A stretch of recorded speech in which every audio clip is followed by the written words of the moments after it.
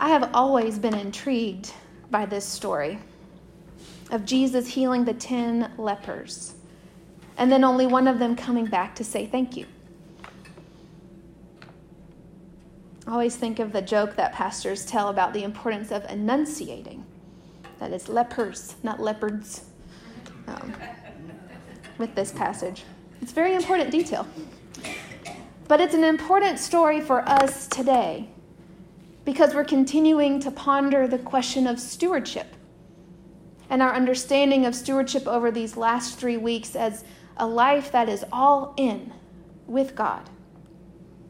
And today, this expression of gratitude seems to be a natural element in a life that is all in with God.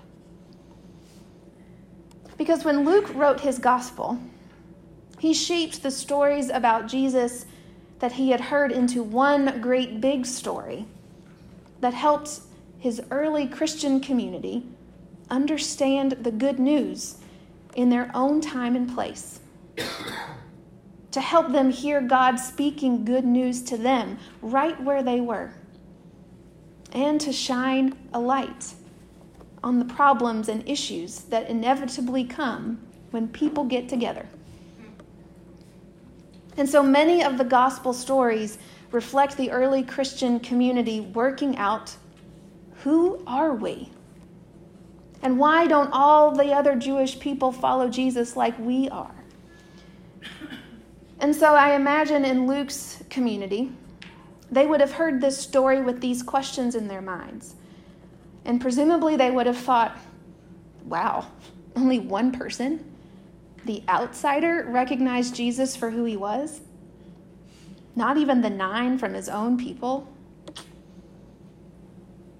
And I feel like that interpretation and that tone is maybe not all that far off from contemporary Christian understandings and interpretations in our communities. These 9, man, they get slammed for not coming back to say thank you. These 9 are assumed to be folks who thought they deserved to get healed. They dare to take Jesus for granted. But the Samaritan, now he's the one who got it right. So, quick little moral of this story, let's be like the Samaritan. Be truly grateful, and then let's move on to another story. How's that sound? Not so fast. Free-for-all folks can attest. Not so fast. That's too easy. Just to say, let's be like the Samaritan, because they're the ones that always get it right. It's very easy for us in the 21st century to identify with the Samaritans in Luke's story. It was not the case 22 centuries ago, 2,000 years ago. Thanks. Because we forget often in Jesus' day that the enmity, the conflict between Jews and Samaritans was deep. These two groups disagreed about just everything, basically, that mattered. How to worship God, where to worship God, what scriptures to use when worshiping God. And they avoided social contact whenever possible. Because Luke knew this. And so he purposefully, I think, identifies one of these 10 lepers as a Samaritan to push the boundaries of welcome in the community and push the boundaries of mercy in the human heart. It's another one of what Luke's ways of showing that discipleship is going all in with Jesus, even identifying with people you think are the worst. Because God loves the people we think are the worst. And if we're going to be all in with God, it's finding ourselves in the people we think are the worst. And so to live a life of stewardship means continually identifying the needs and desires of our hearts, the parts of ourselves we want to keep separate and under our control and management. And when we identify that, to give it over to God, over and over and over again. giving it to God who created all things and in whom all things hold together.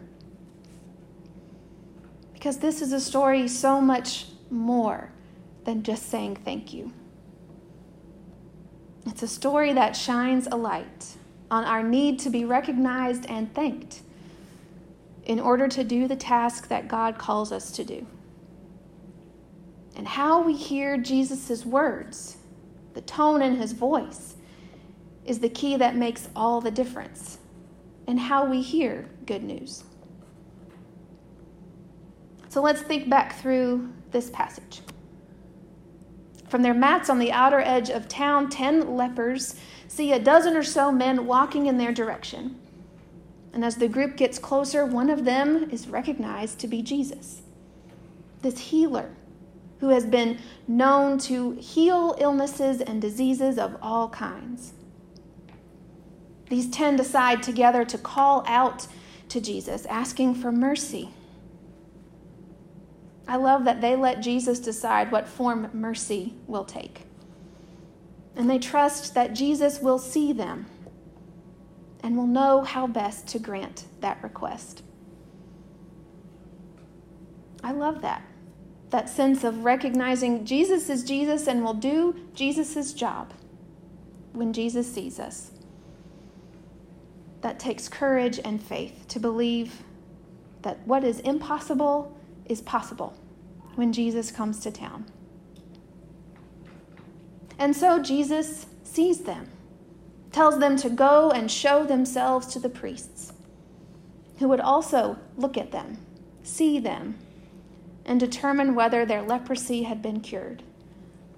There was no arguing or doubt. They all went, hoping against hope that by the time they got there, they would be made clean. Something would be different. And it happened.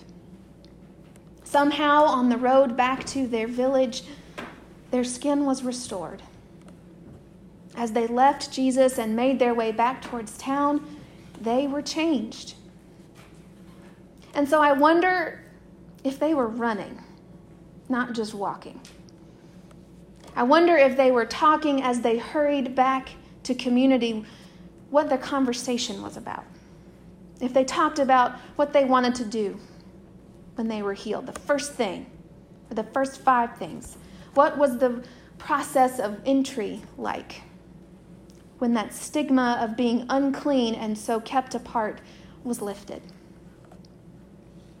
And I wonder who noticed the change first.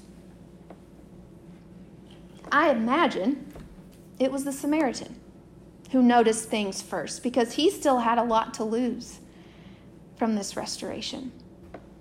But he looked at his arms and his hands, realized he didn't see any more spots. He didn't see any spots on his friends. And he is just over the moon. Let's go back and say thank you. Come on, we know it was Jesus, y'all. Let's just go. Who's with me? And I think in his joy, he turned around so fast and took off in the opposite direction, he didn't know he was the only one. But again, this is a story that is more than simply saying thank you. It's also a story that exposes how we hear the words of Jesus and invites us to hear them again for the first time. So let's imagine the same story, but standing next to Jesus. As he watches the people hurry away, maybe he's got a faint Mona Lisa smile on his face, because he's wondering how long it's going to take them to realize that the instant they cried out for help, this mysterious healing work of God was already taking place from their insides out. But the text, Luke doesn't end the story there. It's not a nice, neat ending where all 10 go back to their lives and Jesus goes on his way with the disciples. One came back. So the story keeps going. And that's where it gets interesting for us as readers and hearers in the 21st century. Because it comes back to Jesus' tone.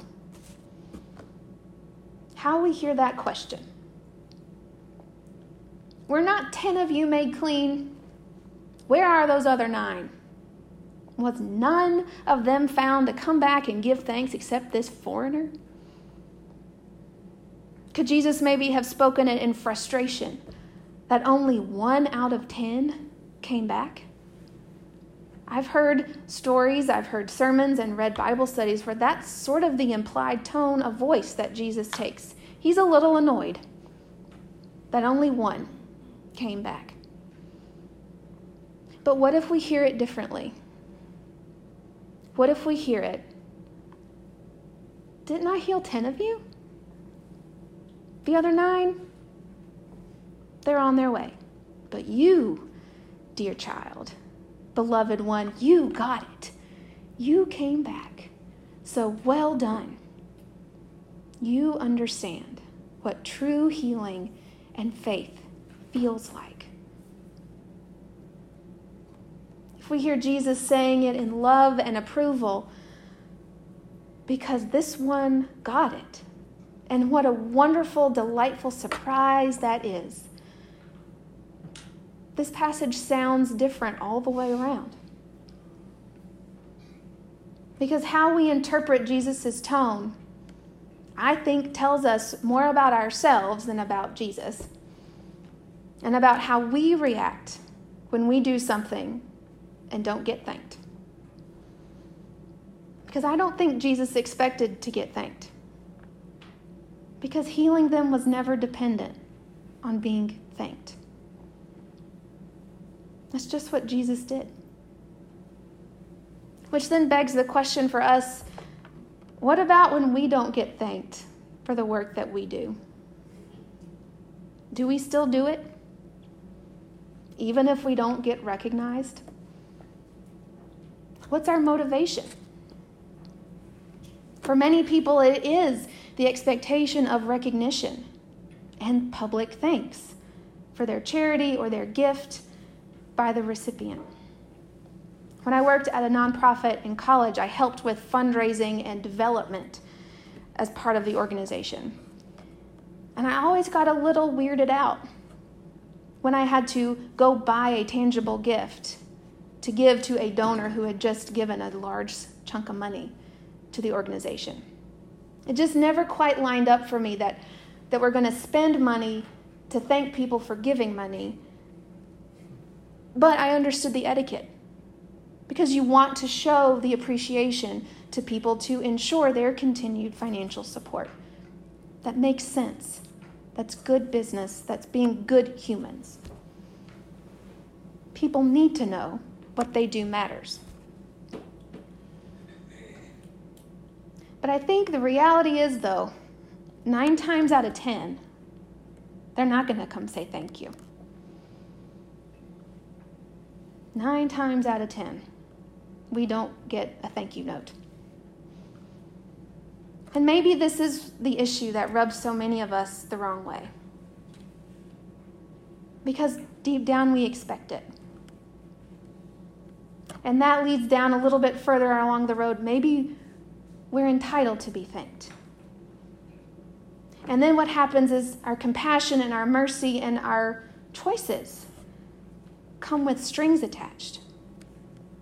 I will continue to care for you. I will be interested in you and what you're about and support you only if you make your gratitude plain for me doing so.